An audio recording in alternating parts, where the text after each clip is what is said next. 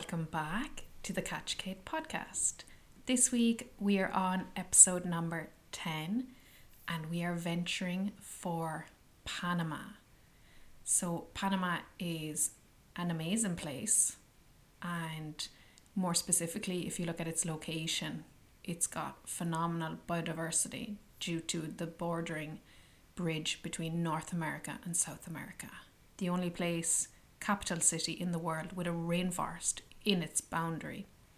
So today we're going to look at the biodiversity within Panama City, butterfly sanctuaries, the Panama Canal, an outstanding construction which has revolutionized transporting ships all around the world, and also a very important thing to consider is pollinators.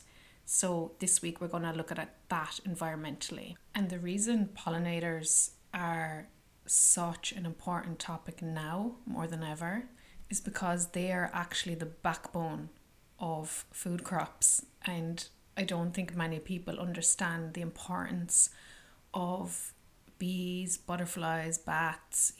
Like we need all of these species to secure global food supplies, because in the long run we're going to face devastating consequences if they go into decline. But as I always say, look, if we educate ourselves now, we get on top of things now, we can create a future where we have global food security, and we can all learn about today how we can preserve and promote an upward growth of pollinators. Okay guys, so let's get going. Last week we were in Costa Rica and I spoke to you a bit about the amazing biodiversity there due to its location and the protected rainforests, and also the influx of US culture, I suppose. And it actually is a little bit similar in Panama as well, because they use the dollar there and it's quite heavily developed, the country, especially Panama City. Obviously the coastal areas would be more like, local and more culturally strong, I suppose, in Panamanian culture. But Panama City definitely was a huge shock for me. And I'll never forget arriving in there because I felt so out of place. We had stopped in one town before hitting Panama City. So we crossed the border from Costa Rica to Panama, we changed currency, we went along in the camper van and we had to stop off on a surf town on the Pacific coast. So it was very beautiful. And we just parked up the van in the front garden of the hostel and we slept in the van that night. And it was lovely, like getting up at the break of dawn and going out walking the beach, the Pacific coast, absolutely stunning. And I did some surfing that morning before getting on the road again, because sitting in the car for 8 or 9 hours again, I was like, I'm getting down for my surf and swim and movement before we sit down again for the day. And it was amazing. It was quiet, it was peaceful. And again, they had actually been struck by low visitors because it was so near the Costa Rican border. And I suppose at that time, Nicaragua, the end of Central America, we'll say the countries towards South America, they were facing, a decrease as well in tourists, because if people are up the north part of Central America, to get down you would have to get a plane, and planes are expensive, so I guess they were affected as well. But I mean, for me it was amazing because the places were so quiet and I love that. But obviously for locals it's not good because tourism, like, that's what they live off. So we stopped in the surf town, and then the next morning we went on for Panama City. And I'll never forget driving into the city and seeing all the skyscrapers and big buildings and cars, and fancy cars at that. I was like, whoa, there's no tuk-tuks here. And for me it was like really shocking to come into the city because I was so used to tuk-tuks and dusty path roads and walking around in your bare feet, and that's the way I had lived, for 6 months or more. And it was really weird because I was like, oh God, what do I have in my backpack that I can wear around this city? I just wasn't used to the cityscape at all. And when you think about the human mind, like, it takes the human mind, is it between like 7 and 21 days for a habit? So like for me, I was already 6 or 7 months living that way, and I had to adjust fairly swiftly getting into the city. And I remember we arrived at the hostel and it was lovely. It was amazing. And a load of them are like rooftop hostels, with swimming pools and quite fancy, to be honest. I remember looking in my bag for things to wear and I was like, oh God, like what am I going to wear? Because again, like, on the coastal places, you'd wear, shorts, skirt, bikinis. You mightn't even wear shoes. And then going in there, I was like, okay, because like when you get into the cities, people don't really walk around like kind of with less clothing, I should say, and I made that mistake in Mexico City, walking around in shorts, like everybody was staring at me. And my friends would be like, hey, you can only wear those at the coast. Don't wear them in the cities, It's just not as common, I suppose. So yeah, just to not draw attention on yourself, you just cover up. So anybody going traveling now, and I said it to a girl this week, she's gone off to Mexico, I said, make sure you bring the pants, like, a light pants, a linen pants or the yogi pants or something, because you need it, like, So anyway, my time in Panama City was spent doing activities within the city boundaries. So I went to visit the Metropolitan Park, which had a ton of species of butterfly. I went out one night to kind of like a salsa gig. It was amazing and completely like a different kind of experience because it was so like fancy, if you get me. I wasn't used to that at all. Like, we had to put on nice shoes and dresses and put on makeup and I was like, who am I? I also took a trip to the Apple store there because I was looking for a USB lead, which was very strange to go to a big kind of mall, I suppose, and walk down the mall and look at all the stores. And it was actually very near Christmas time as well. When I went there, it was December.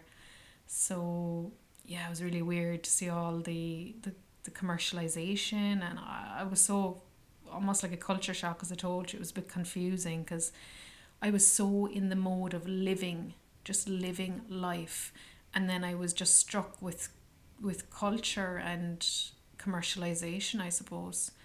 So it was very strange, and I guess that was a big thing throughout the trip, the constant movement and culture shocks, going from one place to the next, from local to urban to different communities, different ways of living, different languages, different commodities, different ways of trading, bartering, just different ways of living in general, and questioning all of that.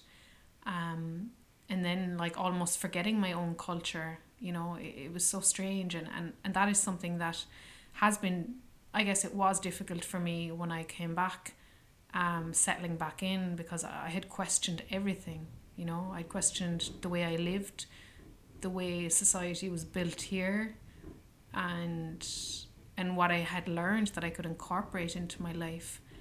And yeah, I'm a totally new person. Like, I've been shed so many layers from that trip. But all my trips really, going back all over the years. And even when I went to Asia my first time, I remember taking my first long haul flight. It was 14 hours over to Singapore, and like I was like, if that wasn't a culture shock, I don't know what was, because I had only been in Europe up until then, and then I went over to Singapore and all around Asia, and I was like, holy moly, these people live differently, completely different values, concepts, and so crazy, like. But sure, we might discuss Asia in another time. Let's stick to where we are, Panama. Otherwise, in Panama, I went to visit the Panama Canal. Amazing construction. I'll talk about that in a minute. And again, I'm going to talk about the pollinators, because the sanctuary that I had visited in the city centre was full of stunning, amazing, beautiful, iridescent, colourful species of butterflies. So I went to visit the butterflies in the Metropolitan National Park, and it is actually a wildlife refuge in the midst of the city. And I just spent the whole day exploring, the forests within it, all the different butterflies and birds also. And just to give you a bit of a background on butterflies, so if you're new to maybe pollinators, so basically they would go and sit on plants, flowering plants, and they take out the nectar. So it's like a sugary fruit drink for the butterfly. And while they take out the nectar, they also help transfer pollen from plant to plant.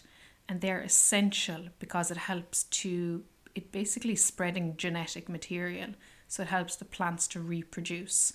Otherwise, the plants may die out. And that's why pollinators are so important, because if we lose bees, butterflies, these insects that help to transport pollen, we're kind of screwed, because 75% of global food crops are pollinated, and that's a lot of crops. So if you think about your coffee, apples, avocados, we need pollinators for these plants to grow. And also regarding flowering plants, so if you look at plants and you see their flowers, they're kind of like their babies.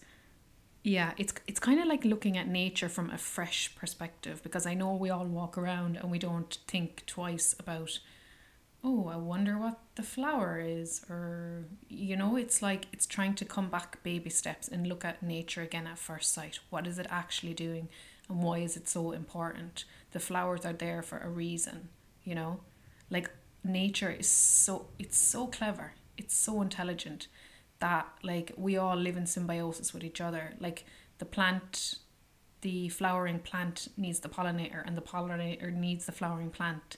They're working together for survival. And I suppose as well, it's about, do you remember in one of the first episodes I talked about the coral reefs? That's just another example of a symbiotic relationship. Coral and the algae both mutually reside and both mutually benefit. So the coral provides a protected home and shelter for the algae, where the algae then will photosynthesize using waste products from the coral, again feeding back to the coral.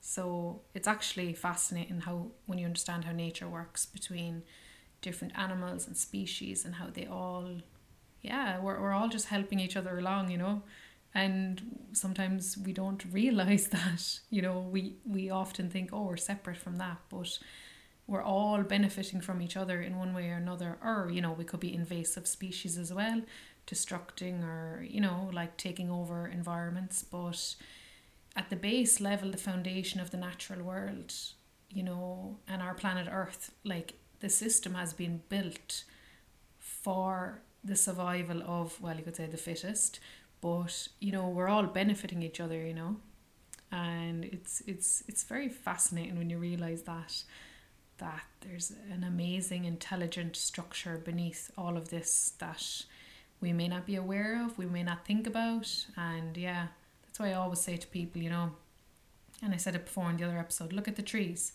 Don't just walk past them and think, oh, that's a tree. It's doing a very important job, as well as the algae in the ocean, as well as even, networks under the earth. You may not even think about it. You could be walking along in a forest and you don't even look down, but there's a massive fungal network beneath your feet, working to communicate between trees and mother trees and new, saplings, the communication networks for growth. It's absolutely fascinating. So never underestimate how intelligent nature is. Let's have a look at the Metropolitan Park, where all these amazing butterflies reside. So there's about 30 native species of butterfly in Panama, among many others. I think there's about 1,800 or so species in total. And it was just a lovely escape from the city, because it was really like engulfed in this beautiful rainforest that I could just escape and get back to the natural world. And I found that at times when I'd go into cities, I'd kind of look for that escape, that natural escape, because it's very foreign to me, the cement buildings. I don't feel myself in them, if you get me. But I went there, and one of the species I took many photos of was the owl butterfly. And it is a very interesting butterfly because it has this eye on its wing. So the butterfly has a hind wing, actually has 4 wings, 2 hind and 2 forewings. And when you look at butterflies, you almost always notice the colour scheme So stunningly beautiful. But you also notice how they're adapted for their environment. So this eye in particular, it's called the owl butterfly because the eye actually resembles the owl's eye, and it's a way for deterring any predator that may be looking for prey. So it's very interesting, and the eye is very captivating. I was just staring at them for ages. There was 3 or 4 of them on a flower, and I was just like mesmerized by their beauty. I think they're actually nocturnal, so yeah, it was very, very interesting to watch them all together and see the eye. It was very cool. Another species which I am fascinated with is the blue morpho. They're the largest butterfly and can actually have a wingspan up to 8 inches. Like, that's massive. And they're so beautiful. They have these big blue, well, it appears as blue, the wings, but when they fly, like, you almost can't capture it. Like, I've tried, I don't know how many times to capture on camera, and they're so fast. They're so fast. It's like, wow, I can't capture it. But the blue is mostly apparent on the males. The females are more like a neutral colour, browny yellow, and more like camouflage. But the blue is very striking. I think that's why I love it so much. It's like seeing this magical blue thing going around. But it's so beautiful. And apparently, really, it's actually not blue. It's iridescent, so it's actually refracting light. So yeah, it's crazy how in nature a lot of things appear to be one colour, but actually maybe it's not. It's just the way the light has been captured. And they were saying as well how the blue actually is a way for mates, well, the males, to rival with each other. So the bluer the male, the more powerful he is.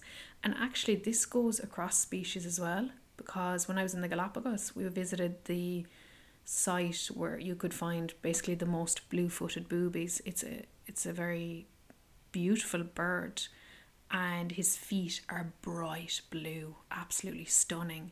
And they said the same thing, like, the bluer the feet, the more attractive the male.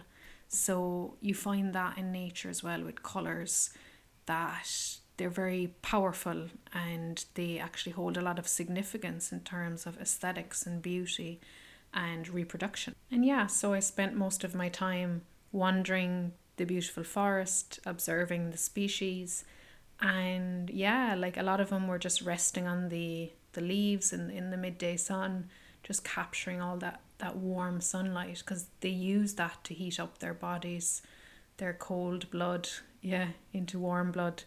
So it's very interesting. And a good tip for you this week could be to have a look at your garden. Have you got pollinating plants, that are good for pollinators? And maybe if you don't, maybe the next time you go visit the garden centre or your local shop, you could see if there's any specific plant you could buy for butterflies or bees. And different plants attract different species, so yeah, it's a good thing to know about. Our future and the crops really depend on pollinators. I mean, if we didn't have them, we'd be really down on I suppose, a variety of foods. Obviously we'd have rice, potatoes, wheat. I don't know if you love them foods, but I really like fruits and all that. So, I mean, I want to keep pollinators for sure. But it's a good thing to think about. And there are also projects in Ireland you can look up online, like the pollinator plan, and you can have a look at, wildflower seeds, and get those seeds into the garden and attract your butterflies and bees. And I mean, what's more lovelier than looking out your window and seeing butterflies? I mean, aren't they just stunning? Like, for me anyway, they're just amazing. So next up, in Panama City, I went to visit the Panama Canal.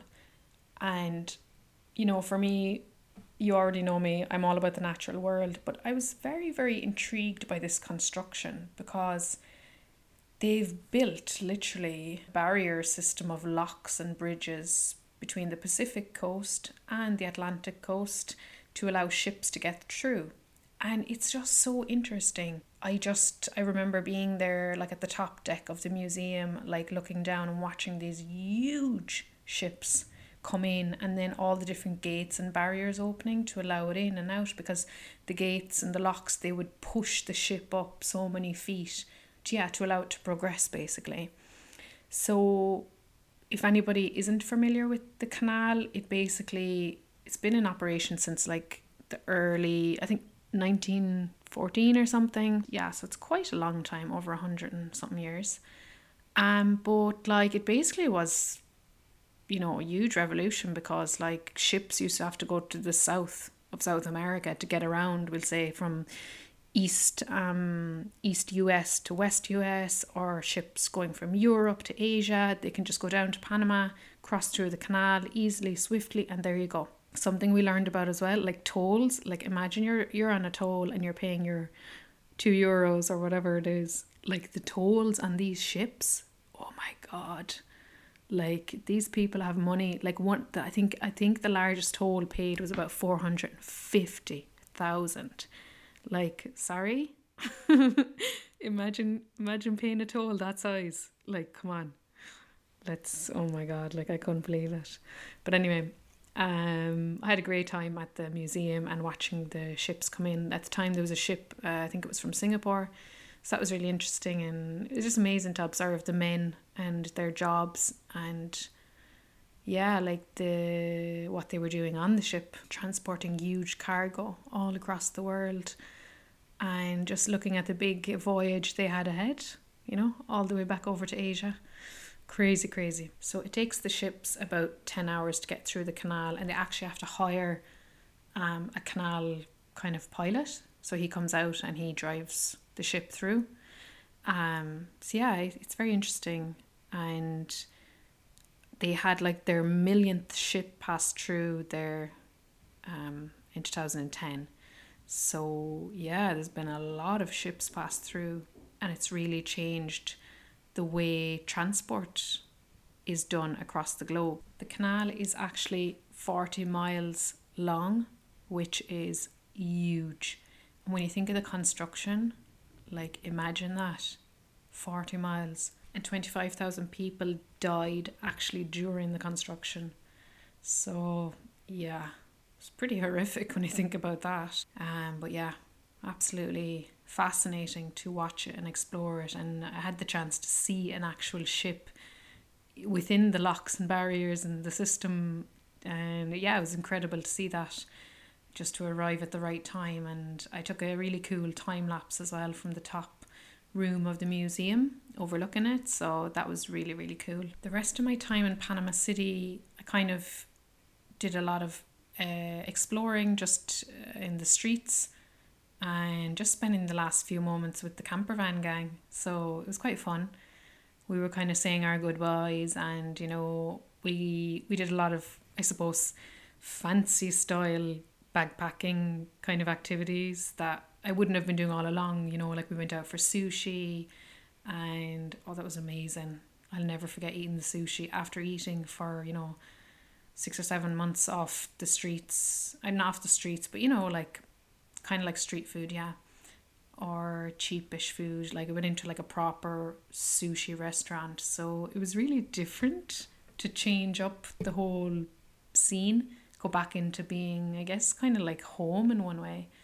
And we also had a salsa night, which was very fun, and we paid a lot of money to get into the salsa club. I think we paid like $100 each or something. It was crazy, but like there was loads of stuff included in it. So we were on like the top of a skyscraper kind of building. It was very, very like upbeat and modern and fancy, and all stylish.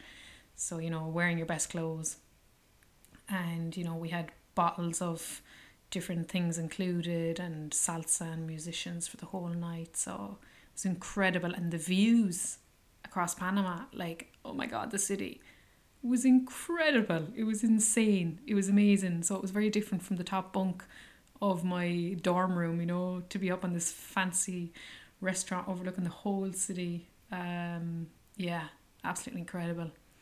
And we also did some exploring in the old streets, so a lot of old colonial architecture as well, so that was really cool. And yeah, I guess exploring again what it meant to be from a Western culture, I guess. It allowed me to delve back into that, which was interesting.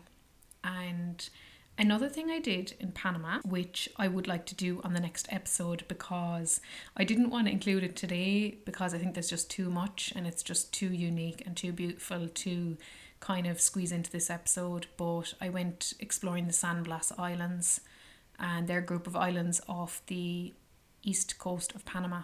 And that's how I got to Colombia, actually, by kind of going through those islands. But I didn't want to do it today because I wanted to keep it as a special episode where we can look at those islands and how unique they are and how unique the culture is there. They have their own system of ruling within them, so it's very interesting. So we'll do that the next time. For today, I suppose my environmental kind of tips would be to look at pollinators and what kind of pollinating plants you have for this year. In Ireland, we have a third of bees actually facing extinction. And then we have 18% of butterflies facing extinction on the red list. So, they are progressively on decline year on year. And it is so important that we cease this decline and kind of stabilize it. Well, the most desirable thing would be to actually have growth, to have them go up in numbers. But I guess it's just the way like our agricultural land practices are as well, regarding herbicides, pesticides. We're destroying their environments. We're killing off the plants that they need to get to, and in turn both are suffering.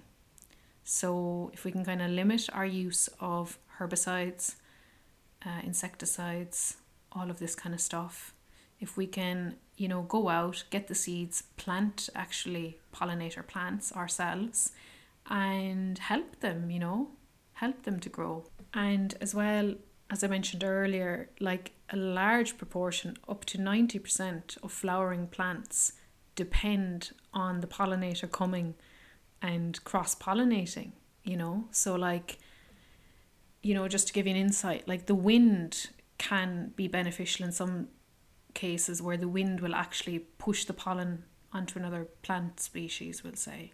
But like it's not ideal because it needs to get right down into the kind of like the interior of the flower, like where the ovary, we'll say, of the flower is. And that's not easy with the wind. So like we need the pollinators. They help to reproduce, to help the plants to reproduce and transfer that genetic material. So yeah, I hope you can understand it a bit better. I know at times it's like there's so much going on in the world regarding kind of saving the planet and saving biodiversity, but I always think if we can just do it in small steps. So like this year, or this month, you could have a look at maybe getting a plant that would benefit pollinators, and just becoming a bit more aware of it. Like you can also log species that you kind of observe out in nature to help species logs and declines and whatnot. I actually did some work a few years back with the Irish Wildlife Trust, and we did like a lot of pollinator surveyings, and it was really interesting because it helped me to understand all about moths even, and butterflies, and yeah, it was great. It was great to learn about that, because half the time you could be walking outside and you don't know what's going on, but you can be assured that like it's all for your survival, for our survival as a species as a whole. It's all working for us. It's not against us, and that's what we need to understand with nature. It's working for us, and I don't want to run out of beautiful I suppose crops or coffee or any of those things. Like I would love for us to keep that, and yeah, also keep the livelihoods of the people of those plants safe, like climate justice and all that. How many populations around the world are dependent on the food supplies and food sales of these sorts of crops. Can you imagine if avocados couldn't be sold, or coffee, or like you have to kind of envision all these things for the future, because if we don't take care of it now, we risk, global food security. So yeah, it's just something important to note. Again, I don't want people to feel overwhelmed with it all. For now, just, when you go outside in the beautiful sunlight, take a look. Notice the butterflies. Notice the bees. Notice the honeybees. That's where the saying, busy as a bee comes from. Because the bees are they're such good workers. Like, one honeybee can actually go out and go into 7,000 flowers in one day. Like, how incredible is that? How incredible is that? Really think about it. Like, that is magic work. And like, that's how busy bees are because they're so busy pollinating and, transferring the pollen. So it's incredible. And actually, another thing just came into my mind. We made actually beehives years ago in Fota in County Cork. And yeah, it was a lovely day out, and we got to build the hives ourselves. So it was really interesting to learn about bees and how they work. But yeah, it's another world out there. What bees are doing, it's fascinating. Absolutely fascinating. I hope you enjoyed today's episode. Remember to get out into the natural world. That is where you're from. And just remember how clever it all is, It's so clever. And you look at the butterflies. Well, to be honest, I'm not really seeing many around now because they really do need a lot of warm sunlight to come out. So yeah, just be observational about what's going on with the plants and the flowering plants. As we're coming into spring now and then into summer, so you're going to see a lot more activity going on. And yeah, so that's all I would say to you. And have a look into pollinator plants. And you can also look at, for maybe the summer, you can log species, and it's so cool you can actually print out you can put it on your phone, whatever you like, species logs, and observe them and learn about them. And as well, I suppose I should give you an update about my seedlings. This morning I actually checked the tunnel, and the tomatoes, the seedlings are up. The beetroot, the seedlings are up. And also my beans are flying it. Like, beans are so good to grow in Ireland. Like, they're so strong. I'm just like, wow. So again, the plants are adapted for their environments. Like, the beans grow really well here. Whereas the tomatoes, cucumbers, the peppers, they take a little bit more time, and yeah, they're a bit more delicate. So they really need warmer weather. Yeah, it's very exciting.